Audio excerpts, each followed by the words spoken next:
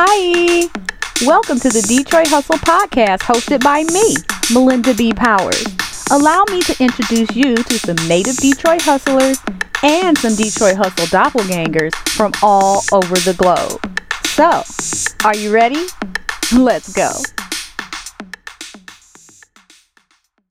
Hi, this is Melinda B. Powers with the Detroit Hustle Podcast, and this week we're going to be talking to my good friend Roland Hamilton, musician, performer, musical director, and educator. I hope you have a great time. Bye.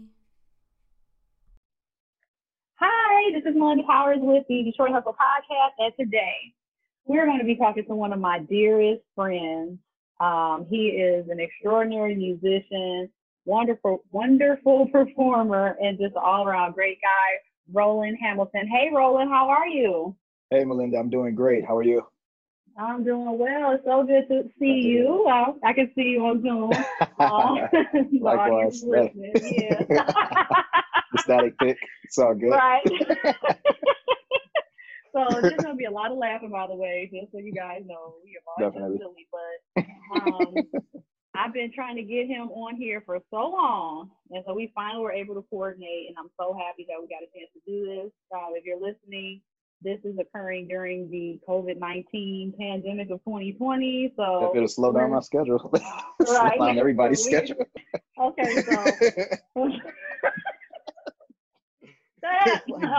No. All right, so Oh welcome God. everybody. We're laughing. All right, so tell us where you got to start. Give us an introduction of where Roland Hamilton got his start and his beginning. Okay, well, my beginning in Detroit, just going back to my childhood, kind of, I developed a passion for music very early on. And it started when I was about 3 or 4 years old. My parents, no, actually, I was in my uncle's car, and he had just picked me up from kindergarten or something like that. Mm-hmm. However old you are, or preschool, whatever. Mm-hmm. However old I was, when you get picked up from school for the first time. And so I remember specifically, we pulled up to his house, and on the radio was a song called Benny and the Jets. And we all know who wrote that song. It was Elton John. And so my uncle was like, "You like that song?" I was like, "Yeah, that's pretty cool." And then he was like, his name is Elton John. I was like, "Okay, cool." And so he had one of his records, I believe, and he played some more for me. And I was like really intrigued because the next song I heard was, well, you know how it has that huge piano intro that, right. Yeah. And so then he played Border Song for me. I think that was the next song that I heard. And Border Song is actually the song that Aretha Franklin covered by Elton John, which made him famous. And so that's become like one of my favorite songs as well. Anyway, I had this affinity for Elton John when I was young, and essentially that's how I started to get into music. They were buying me Elton John records when I was like 3 and 4, 5 and 6, just all the way up. And I still love Elton John to this day. One of my favorite artists ever. Okay, I never knew that, and I've known you for a long, long time.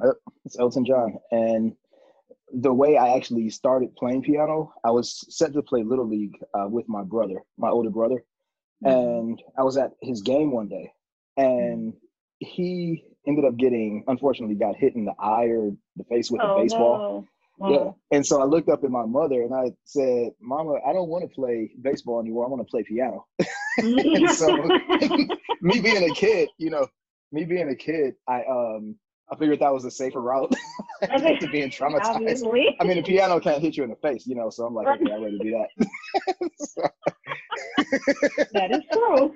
It's true, Okay. Unless you piss some people off, it probably could. But at that moment, one of her good friends, Lillian Chester, she looked down at me and overheard what I said, and she said, "Well, I can teach you." And that's how I started playing piano. Just, that stroke of fate right there. Wow. And I've been playing ever since.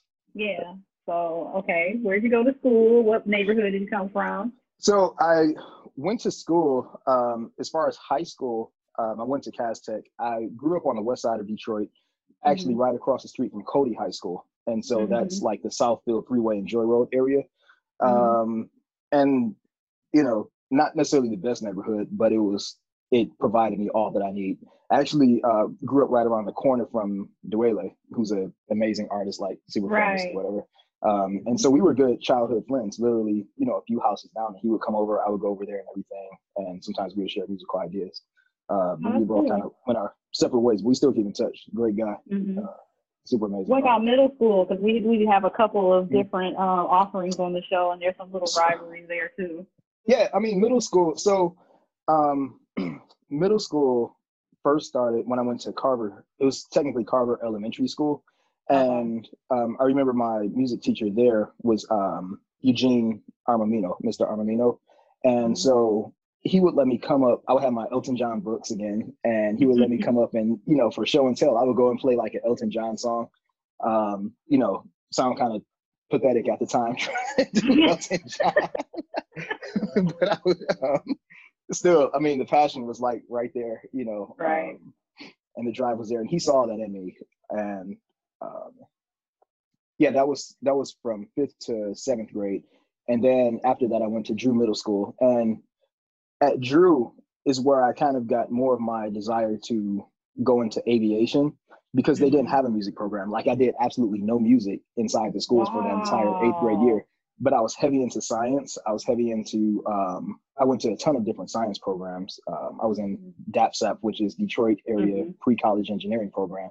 I did that through, actually starting at Carver, all through Drew, I did that, won different science fairs, and was going up to U of M for the aeronautics program and all that stuff for the summer thing. And it was, that just like heightened my sense of wanting to go to the Air Force and come out, and go into Davis Aerospace. Well, prior to that, I wanted to go to Davis Aerospace for high school, or Cass Tech,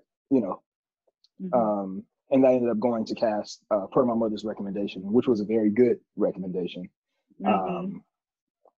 And that's where I was finally able to get back to music and discover, my full potential in that way. Right. Hearing that now is crazy because of how passionate you are about music and how good you are. I can't even imagine you not playing for that many years. It was crazy. It was crazy, and me going to the Air Force, like, because I absolutely love planes, like to this day. Like, but I look at it as, okay, I can't even count how many countries just on tour. So I'm like, okay, well, I'm still flying, I fly first class here and there. Look, I got so many flyer miles, I can fly wherever I want for free pretty much, Okay. So I'm like always, on planes and everything, and just grateful for it, and I'm traveling to do music and getting paid for what I do. And, I don't have to pay for any of it, it's all taken care of. It's all paid for. I got an opportunity to see you a few years ago. That was pretty cool to see you on stage with 98 Degrees. That was really cool. Yep, and you got spotlighted and everything. What'd you say? I took a plane to get there. Right. So silly. Okay, so let's get into your journey. So after Cass, kind of give us the overview of how you got to where you are now, because it wasn't a straight path. I remember you took some detours there. So tell us about that for the audience, because they don't know your story like I do.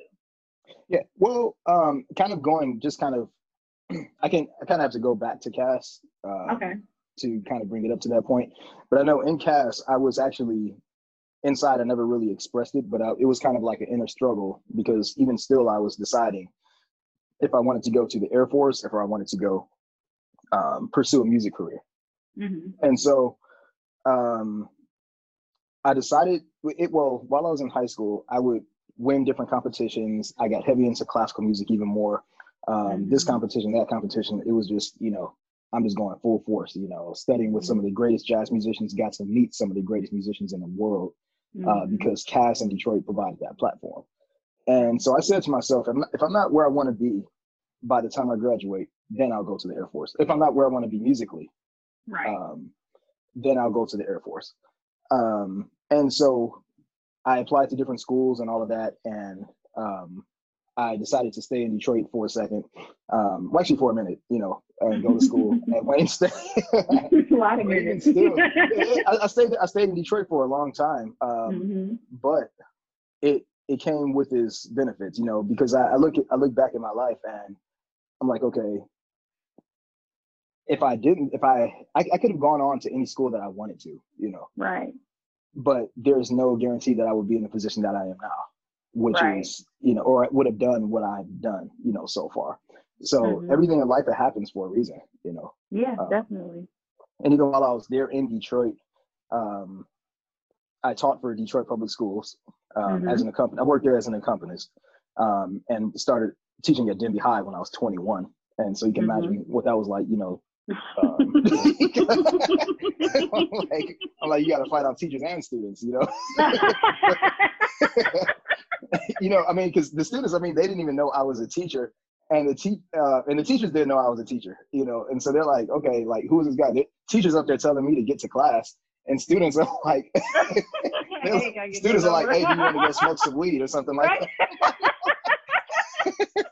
So it's just like this balancing act, and I'm just like,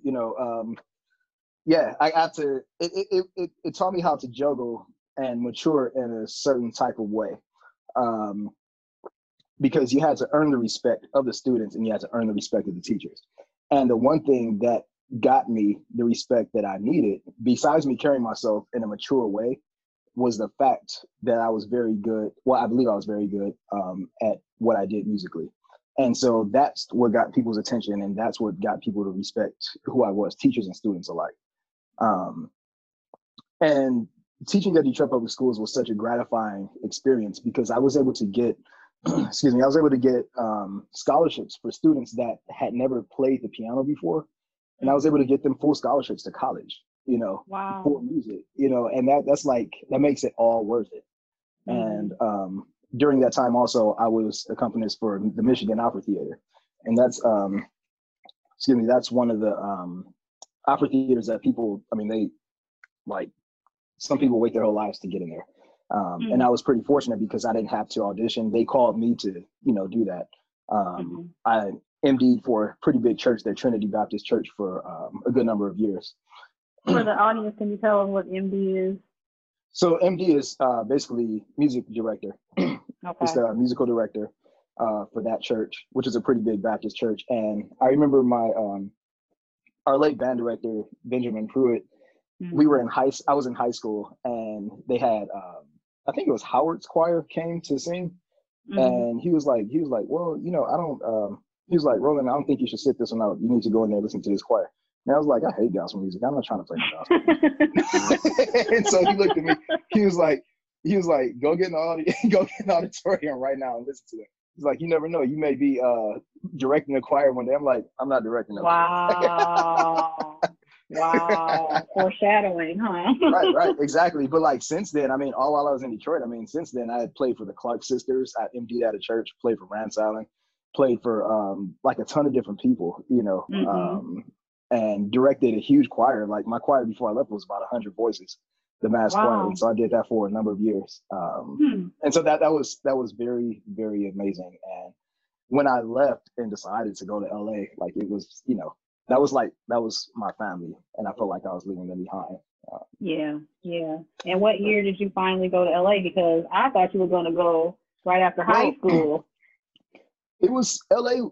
So here's the thing with LA, it was never my desire. Well, actually, no, let me not say that.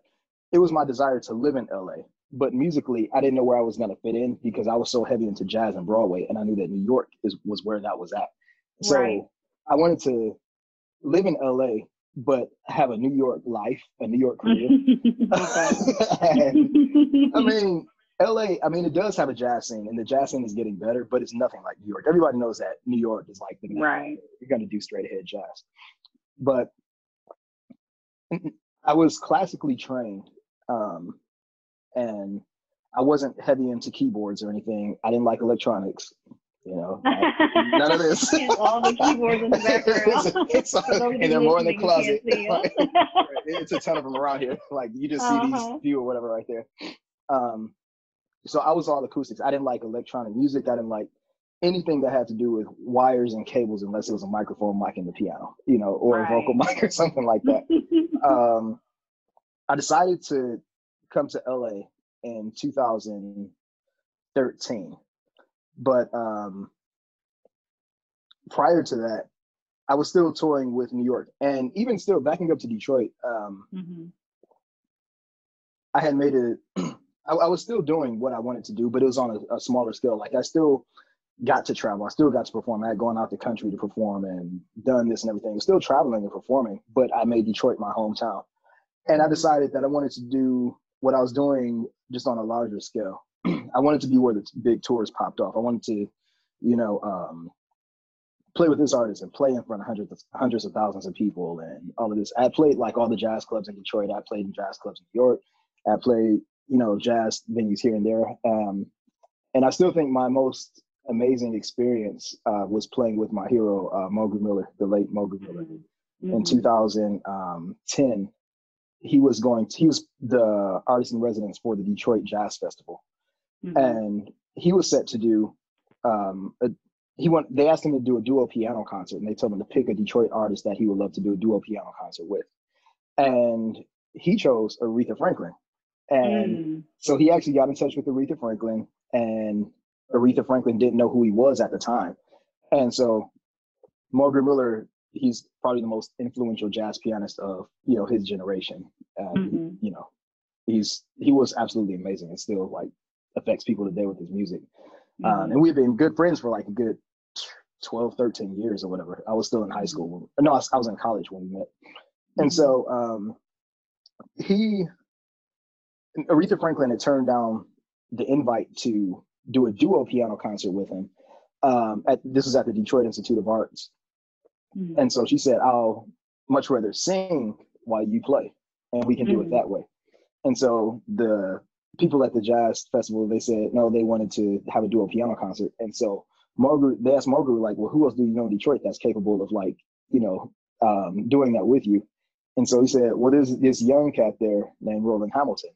And wow. And so I got the call and I looked at the phone, I'm like, this serious? Right. And so Mogu, I mean, we would talk all the time, but he didn't tell me that he did that. He wanted it to be a surprise. Wow. And so it was a surprise, all right. And definitely. I didn't sleep that whole night. And so we ended up doing a piano concert, and people still talk about it to this day as being like one of the best performances they've ever seen. Wow. It was just me and him, guru and disciple basically. And I was a nervous wreck because it's like, here you have one of the greatest musicians in the world, that's ever lived, one of the greatest pianists, and my hero and many other people's hero. And he chose me. He could have chosen anybody in the world, to do that. And he chose me. And that's one thing that sticks with me. It stays in my heart. And yeah, that's one moment I'll cherish forever. Out of all the things that I've done, all the artists I played with, that one still reigns supreme for me.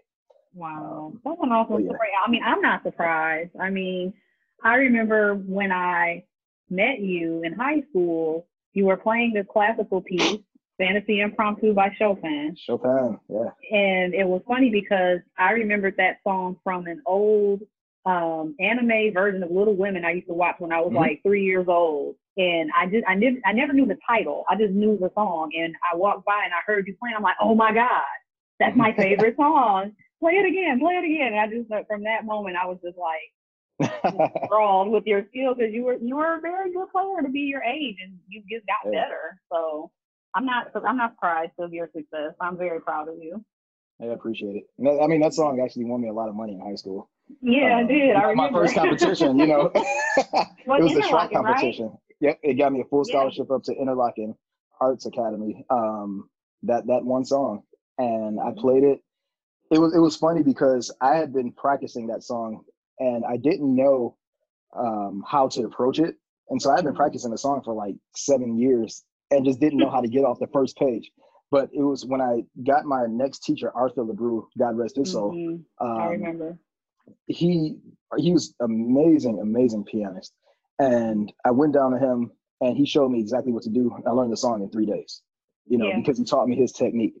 And he comes from the line of teachers. His teacher studied with Arthur Schnabel, who studied with Leschetizky, who was a contemporary of Franz Liszt. And, they come from the lineage of Beethoven. Yeah, they come from the lineage of Beethoven. So that's I was getting that lineage right there. So he taught me all about technique, how to have fast fingers and everything. And like his technique is what I use today. Like every piece, every time I solo, every time I improvise, I'm using the techniques that I learned from him and everything. And I had a lot of people ask me like, well, how do you play fast? How do you play clean? How do you do X, Y, and Z? And I owe that to him, you know, even perfecting my sight reading skills, you know, I still use that today. It's my first gig out in LA was reading music, you know, just sight reading and everything. Like, and I had to do score writing and everything, you know, that was, if I didn't have that training, you know, under him, I probably wouldn't be able to do that. And I wouldn't work as much as I do now. Well, nobody's working now, but you know what I mean.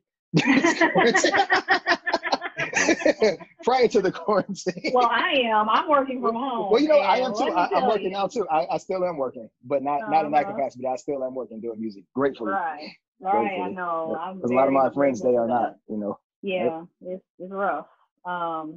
So I want you to talk more about your experience since you went to LA and you decided, okay, I will play electronic keyboards. And where that's taking you around the world. You mentioned that very slightly. We want to know more. Who have you toured with and what were your favorite experiences? Okay. So moving out to LA. All right. Ooh. It makes me look back at my kids. Like I'm super grateful. You know, first of all, talk about living out your wildest dreams, you know. And they're still evolving, they're still unfolding and everything. When I moved to LA, I packed up everything. I sold all of my keyboards. I needed money to move to LA. I wanted to have like a cushion and everything just in case, but you know, anybody that's moved to LA, there's no such thing as having enough money. Because people went out there, there's no such thing as having enough money. Regardless of how much you make, you're never gonna have enough money, you know, whatever. So I sold all of my keyboards. And I moved out here with just a laptop and a small 49 key MIDI controller, which is like a keyboard like that big. And when I first got here, I moved out because I knew that I had a job lined up doing music therapy, and that would kind of be my cushion, you know, while I got things rolling on the touring in. And so that job fell through, you know, and so I was like, oh, well, I guess you know, good thing I saved up a little money and everything. And my mother, she assisted me quite greatly, and you know, for that and many other things, I'm like indebted to her for life. You know, like it's nothing like your mother, nothing like your parents, nothing like your family, X, Y, and Z. So needless to say, it was tough for about the first, I don't know, 7-8 months. It was tough. You know, it was tough. But a good friend of both of ours, Charlie Wilson, his story actually inspired me to do more. I would call him back when I was in Detroit. He inspired me to do more, just be more, just expand, and like you know, if it's what you're gonna do, you know, you're not gonna tour like you want to tour if you're sitting your ass in Detroit. So I was like, you make a really good point, you know. And so, you know, Charlie, like Chuck, in high school, I got to go back and I'll bring it up. But back in high school, we were kind of like friends, but internal rivals. I remember. We would study on with the season same 1, teachers. so we've heard some of this. Okay, so yeah. Your side. Yeah. So, my side. No. All right. So what really happened? All right. What really happened? No. And so I looked at him, you know, and he was touring with Justin Timberlake. He did Rihanna, John Mayer, and everything. You know, nobody big. Nobody. I know. Yeah. Nobody. Nah. And so that was inspiring to me. I'm like, okay, you know. And I remember one thing he said, and one thing we agreed on, like our last conversation with each other. He picked me up from school, and I remember I gave him some Oscar Peterson transcriptions that I wrote out, which I never got back, by the way, Chuck. And in the van, we were talking. He came on my house, and in his van or whatever, we were talking about, okay, so what's gonna happen if I make it first? I'm gonna come back and I'm gonna hook you up. And then I was like, deal. Like if I make it first, come back and I'm gonna look out for you, you know. And that was it. You know, we left on those terms and everything. So I think we both made it equally in our own regard, you know. But in regards to doing the more pop tour and everything, he was on it, you know. Yeah. He just became like one of my heroes, you know, and I looked up to him and like really appreciate him for the inspiration. Yeah. And so when I got out here, backtracking, my first gig out here, came from him. You know, we hung out and everything, and my first gig was helping him score write and everything for Booker T and the MGs. And so what we had to do, it was really cool. And so he was like, well, this is gonna be an all-nighter, so you know, just like stay up or whatever. So we had to listen to all the Booker T stuff, and for his performance, yeah, exactly, yeah, we had to write out like all of his stuff. We did Sibelius and everything, so write out all the horn parts, arrange it for this band and all of that stuff, write out his organ parts and everything. And so Chuck was an MD at the time. Okay. And so we did that. We stayed up all night. You know, it was God knows how long, just literally all night. You know, 24 hours straight. But we got it done. We had to sit up there and do what it takes. Okay, you know, and of course I'm not gonna let him down. You know, right. But he called me because he knew that I could read music. He knew that I could write. He knew I could understand. I could hear it and literally write it down, you know, whatever I heard. So we got it done. Performance was amazing and everything. I remember taking this Booker T's charts up to him. He was like, man, I never seen my shit written out like this. Like, it's good. so like hearing that from Booker T himself, you know, right. I was like, that was incredible. And so shortly after that was like in May or something of 2013. And my next engagement, pseudo engagement was, I got called for a church to play for a church. They needed somebody who could read music and play. I'm like, okay, cool. Money's starting to come in. And I was kind of done with the church. I didn't want to play for a church anymore. So I was like, I tore up all of my music at home and everything. I was like, I'm done with this. Like, I just don't want to go back. I don't want to go back. And then I got a call from another church. It's like, okay, well, you know what? I was like, look, I can use the money right now. They're paying, you know what I'm saying? They're paying right now. And I'm still with that church today. And I'm with that church. Okay. Look at that. But yeah, I'll leave the name off. But that's fine. I'll leave the name off of the church. But I do MD for that church right now. And so right after that, I let's see. Oh, okay. So I'm sitting, you know, at a friend of mine's house or whatever. So I get a call from another guy that's in Detroit. And he says, well, you were recommended by Marcus Belgrave. And everybody in Detroit knows who Marcus Belgrave is, you know. And I'm like, man, I haven't talked to Marcus in so long, you know, but he recommended me to play for Cheryl Lynn, who wrote Got to Be Real, If This World Were Mine, and all of that. So the other keyboard players, they were messing up. They were at SIR rehearsal studios in Hollywood. And they were messing up. And so I go in, and I didn't know what Cheryl Lynn looked like. You know, I hadn't seen like an album cover since I was a kid, and I didn't know like I knew her songs, you know. And so before he told me it was for Cheryl Lynn, he told me to meet him down at SIR Studios. So I go in, and this lady sitting there. She's like, "Hey, baby." She's like, "How you doing?" I'm like, "I'm doing good. How are you?" Like, "All right, give me a hug." So I give her a hug. I'm like, "Who am I hugging? Like, who is this lady?" Right. Like, who is this lady? And so she says, she's like, let me ask you something, baby. Do you know Got to Be Real? And I'm like, well, I know it. It's not something I listen to on my playlist. You know what I'm saying? I know it. So let me listen to it. You know, I picked it up on YouTube and just listen to the chords again. I was like, okay, let's go for it. So I started playing it. And she started singing, and I'm like, she sounds just like I'm like, oh my God. I'm like, wait, this is Cheryl Lynn. Oh my God. And so I'm like going into it, and then I just like kind of start messing because I'm in shock. I'm like, this is actually Cheryl Lynn. Right. Then she was like, well, you know, she's like, you sound amazing. And I'm going to tell you something. I'm going to keep your number. And, you know, it's crazy how you just listen to that song one time and then you could pick it up and play it. If I could take you to Japan with me, I would cancel these other keyboards passport and I would take you, but we leaving on Tuesday. So she's like, mark my words, I'm gonna be calling you again. And the next time I saw her was with Ray Parker Jr. He wrote Ghostbusters and all of that from Detroit. And so I was at his Hollywood Star, the Walk of Fame, when he got his star on Hollywood. And Cheryl Lynn was there. And I met all the cats from Earth, Wind, and Fire. Like, everybody was there, just who's who. And I'm actually up here with these people. Bill Withers was there. He just passed away. Everybody was there. Right. And so I saw Cheryl. She was like, hey, she's like, I'm going to be calling you. I forgot. And that was in 2014 in January. And so then, fast forward to July, she called and she's like, "Hey, baby, you want to go to Japan?" I'm like, "Yeah, I want to go to Japan." So she sent me the music, and at that time, I still didn't have any keyboards. I just had that one MIDI controller, keyboard, and that laptop.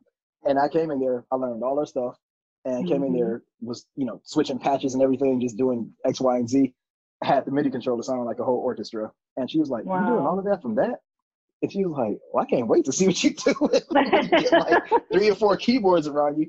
And so I've been playing for Cheryl Lynn ever since. I've gone to Japan about 10 times, with different artists and everything. So yeah, that was like my first gig. And I played with like local artists and did a couple clubs early on in, LA, just to keep me kind of like going and moving everything. So it was good. It was a great experience. And since then, I've toured with Demi Lovato. I did her world tour, her Neon Lights tour, which was amazing. Met a ton of great musicians from there. I think I texted you. You were in Australia during that something. time. I remember that. Yeah. You're like, send me a postcard away. Right. Never got that postcard. I remember I sent you one from when I was in Switzerland though. That was in high school. It was. No, that was in college. And you sent me one from LA. Yeah, you sent me one from LA too. So I mean, you got more than you're overdue. You're overdue. I didn't say nobody else nothing. So that makes me feel special. I don't think my mother got a postcard. Oh no, sorry, Mom. I love your mama. All right, so you've been around the world. Okay, we like it. Yeah, who else? Were you gonna name somebody else? I kind of cut you off there. Oh no, that's cool. I mean, Demi Lovato was really cool. It met like people that I still keep in touch with to this very day. Some good friends of mine. And that was amazing. I remember one performance that we had. We went to, I think we were in Vietnam. And so at that time, that was like the most people I had played in front of in my entire life. So it was a crowd of like 100,000 people. And we were up there just like just grooving, and all the crowds are like super huge over in Malaysia, Cambodia, you name it. Like we were doing Australia, like just incredible crowds. And it was good, just being able to play those songs with such a major artist like that and everything. And it was funny, like even she would call people on stage. We were in Singapore, and she would call they couldn't speak English over there. Some of the people in the audience, so she called a little girl up to sing a song, and the only words they knew were "Let It Go." From Frozen. So, but when they sang it like they were part of the. Part of the Disney cast. I'm like, they didn't know a lick of English, but they knew all the words to "Let It Go." They knew every single word. And so the power of music, huh? Yeah. It's crazy. But since then, I've done like a lot of. I play with a lot of people. Demi Lovato. I'm still playing with Jody Watley, who was like my childhood crush. Like I never thought I'd be playing with Jody Watley. I've toured multiple times with 98 Degrees.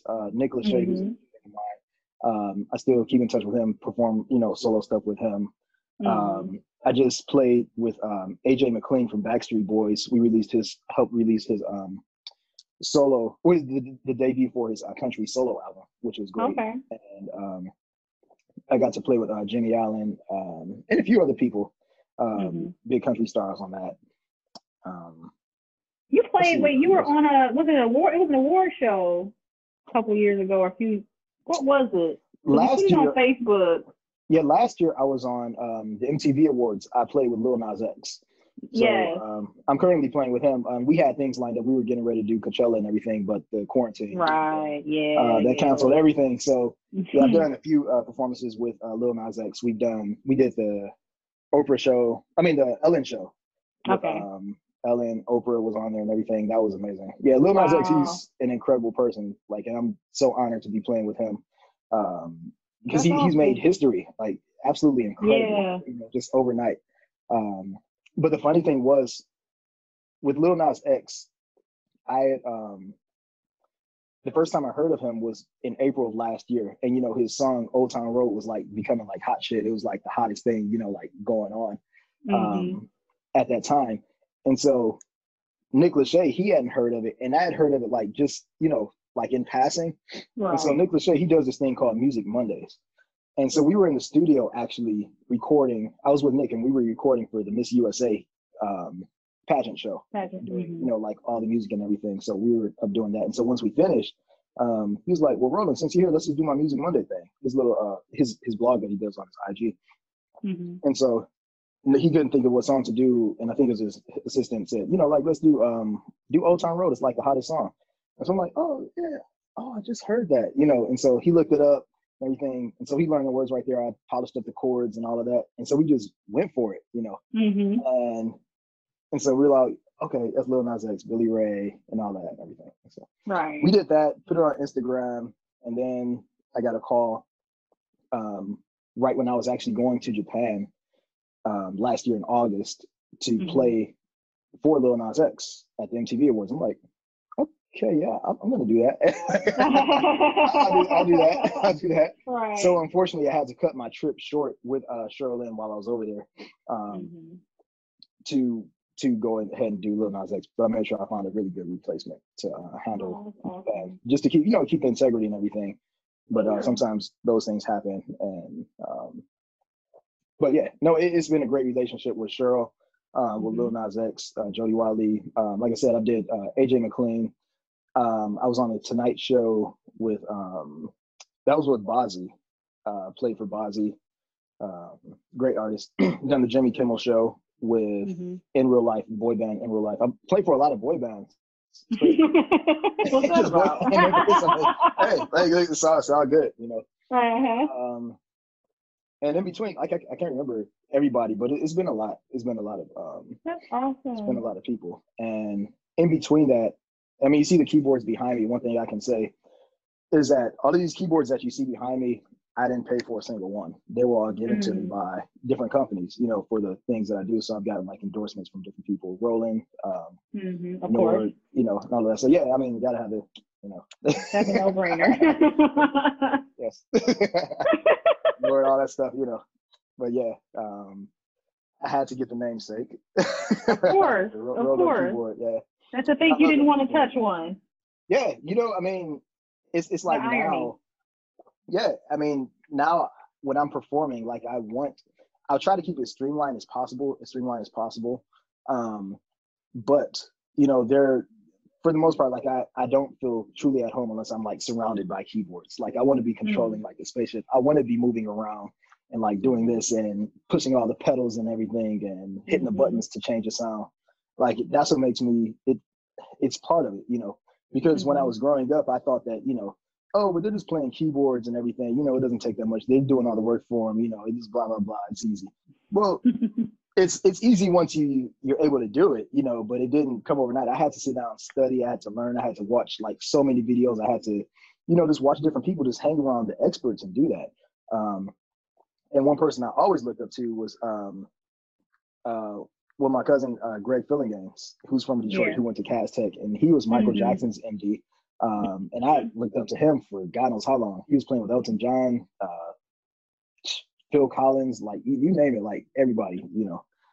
He's done it. Greg has done it, and I still look up to him. And that's where I got my real desire to learn how to manipulate the keyboards and all of that stuff and do whatever. Because as good as he is on the keyboards, he's just as good and even better on the piano. You know, you sit him down, he's amazing. And I think he's probably like the most widely respected keyboardist and probably one of the most widely respected musicians to ever walk the face of the earth, you know, especially in the pop industry, R&B. Yeah.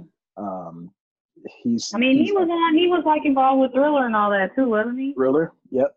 We Are the World, like all that stuff, like Songs in the Key of Life, all of that. Oh my God, I didn't know that one. Yeah, okay. Yeah, look on the credits. Yep, he's there. Yeah. Yep. Well, you have definitely been fortunate enough to be surrounded by some of the greatest to ever do it.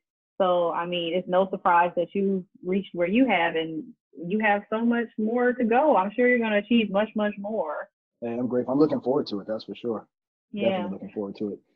Just want to continue to touch more lives, you know. Yeah, I just want to continue to touch more lives and everything. I mean, that's my goal.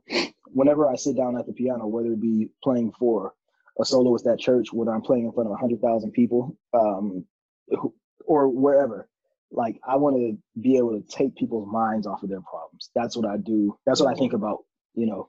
First, I'll give God thanks for my gift, you know, I may be giving them thanks while I'm programming, the buttons on stage. But I always my mother taught me that, always give thanks for the gift whenever you sit down, like give thanks for the gift. So I do that, and I do that relentlessly. That's nonstop. And then my next goal is to always, just try to take people's minds off of their problems, whatever they may be going through.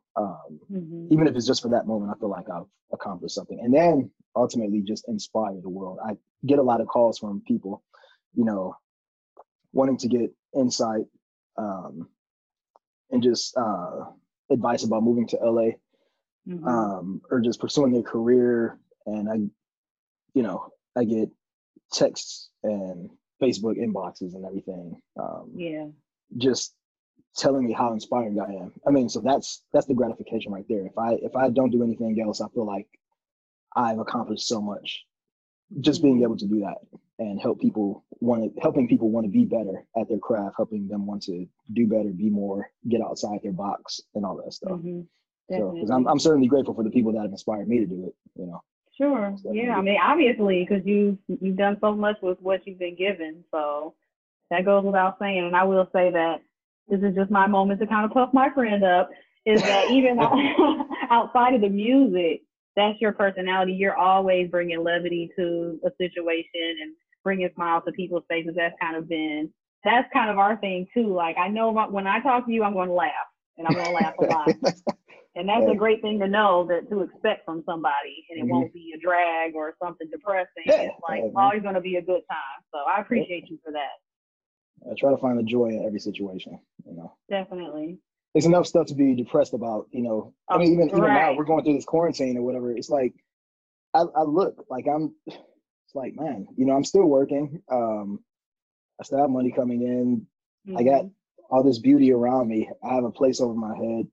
I can still get up and go and drive with a mask on, but I can still get up and go and drive and just look at the ocean. Like, I look at people. I was just driving today out here in California, and I saw like people who are homeless and everything. Just, one man had his pants like halfway down and just crossing the street in the rain. It's like, man, talk about being able to count your blessings, being able to come home to this, I'm eternally grateful, just grateful. And I want to be able to radiate that same joy that I have inside. Not every day is sunny, but I try to dig deep and find it, if nothing else, I try to dig deep and find it and just share it, Yeah. Well, thank you for that. We're going to switch gears now to the more Detroit-centric part of the broadcast. So I'm going to ask you really quickly, sum up, in your experience, what makes the D so special? And this is based on your upbringing, your roots, the support, people that influence you. I know you kind of touched on some of that, but what makes Detroit so special to you? What makes Detroit so special to me is the drive that they have. Detroit has such a rich musical heritage, and a lot of people think that the musical heritage died with Motown, but a lot of those musicians stayed. You had a lot of artists that left and moved to LA and blah blah blah, but Detroit, the drive, the same musicians that made Motown great still stayed there, and they crafted and they helped generations after them, to, want to be more and just do more with their craft and be amazing musicians. Detroit, since it is a cultural arts center, and I really think it's like the cultural arts center of the Midwest and like one of the major ones in the country. I wouldn't say like as big as New York currently and everything, but it's up there. That we were provided a platform through Detroit Symphony Orchestra Hall. Detroit Public Schools would often partner with Detroit Symphony Orchestra Hall, and they would bring in artists.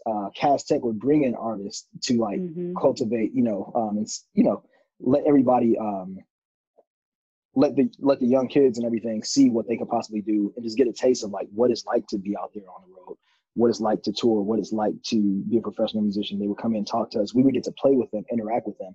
And if that's not inspiration, like I don't know what is. That's absolutely incredible. I mean, I met Wynton Marsalis there. I met McCoy Tyner, Ahmad Jamal. All of these great, incredible jazz artists. The Count Basie Orchestra, classical musicians, just countless people.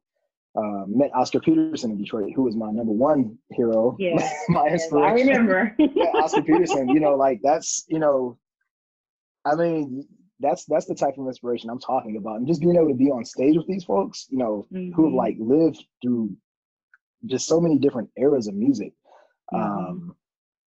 Meeting some of the Funk Brothers and all of that. Like it's crazy. So Detroit is just a rich heritage. The inspiration is there, and Detroit always has this passing on the torch vibe. My teacher, Harold McKinney, who is probably one of the greatest jazz pianists ever, he taught me so much. Teddy Harris, Martha Reeves, like all of these people I got to meet and just hang around and just study with. It's that pass the torch mentality, in Detroit, and that's what keeps it alive. And I was grateful to benefit from that. Definitely. So now's the fun part. We're going to play a little game. It's called the Fab Five. It's a throwback to the old U of M basketball team. And what I'm going to do is I'm going to ask you about That's my five extended knowledge of sports. I saw that. your little phony basketball. Don't ask me any questions. Okay. Stop. Let me get to it. All right. So there are going to be 5 different questions about your favorite Detroit things. And we're going to start with number 1, which is, what is your favorite Detroit place or landmark? My favorite Detroit place landmark is the Renaissance Center. Okay, so going back to my childhood, I was such a nerd. I'm still a nerd, by the way. I used to read the almanac, and I would like learn the heights of all the buildings and everything. So I made it a point to and I still do it to this day, whenever I'm in a city that I travel to, I have to go to the tallest building in that city, And so Detroit, the tallest building in Michigan for like the Midwest is the Renaissance Center, specifically the GM. That's the Marriott building, the GM headquarters. It used to be the Westin Hotel. So I would go up there to the top, and I think it's like 721 feet tall, maybe give or take a little feet. So, so that's like my favorite landmark. Whenever I think of Detroit, it's the Renaissance Center. I love it. And don't forget, the Summit used to be in there, and that was where we ate. Roland and I went to prom together and homecoming. We went there for prom, though, I think.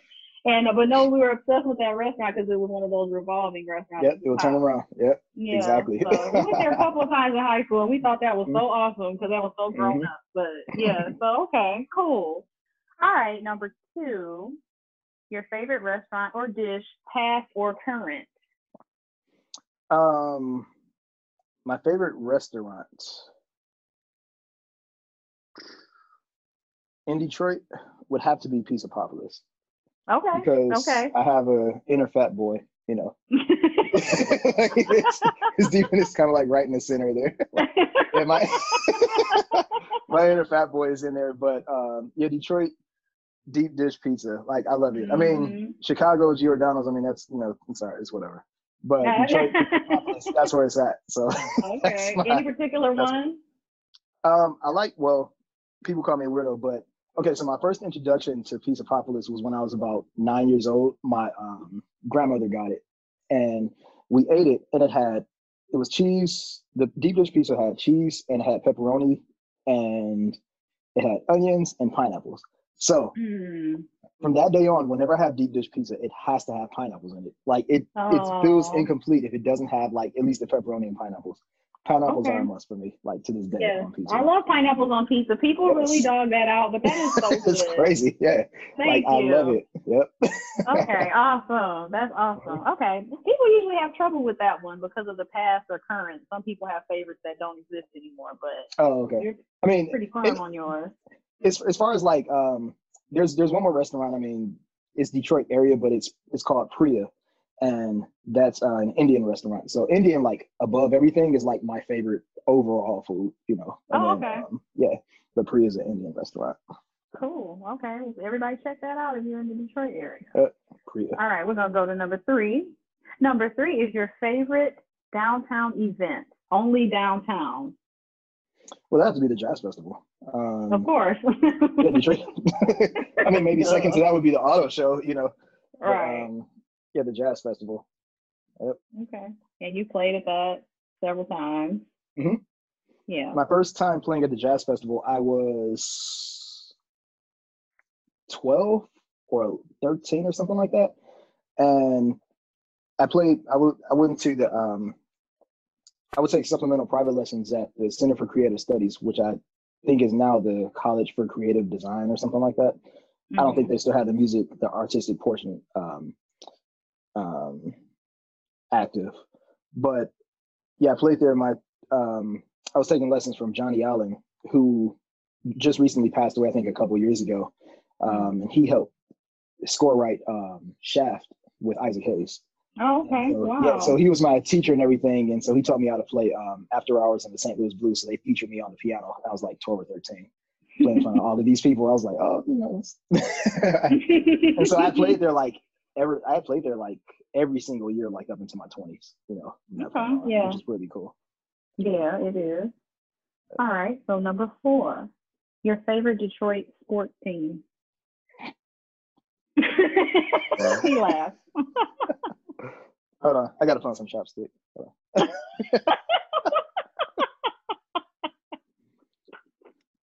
right, there we go.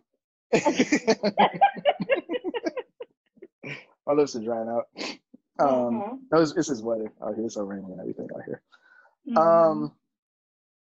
Favorite Detroit sports team. It's hard because I'm not really into sports, Right. So all of them.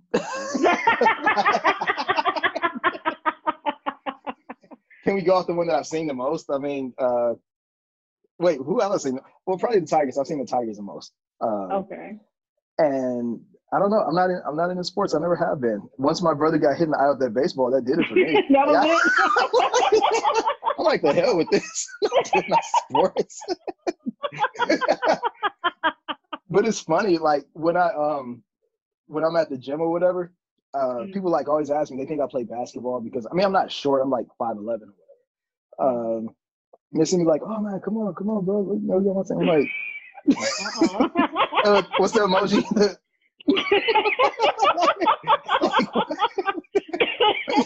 Like, are you speaking Chinese? Like, what are you saying to me right now? What are you saying to me right now? Like, I'll play the music in the background while you play. Right. Dun, dun, dun, dun, dun, dun. Wait, that's not even basketball. Like, I don't know. Is that basketball? I don't know. Yes. They okay. well, that's very good. I think it's good in baseball and basketball, so you'd be okay. Cool.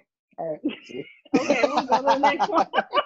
Let's carry on next. This is the most unique answer we've gotten. No surprise there. Okay. Right. Hey, look. All right. So number 5, what is your favorite Detroit memory? And what I mean by that is a memory that you have that is so Detroit that you can't classify it as anything else.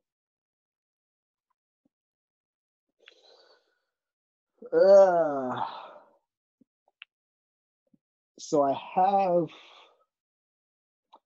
I don't know. That's tough. Mm-hmm. Because I have so many memories in Detroit and of Detroit.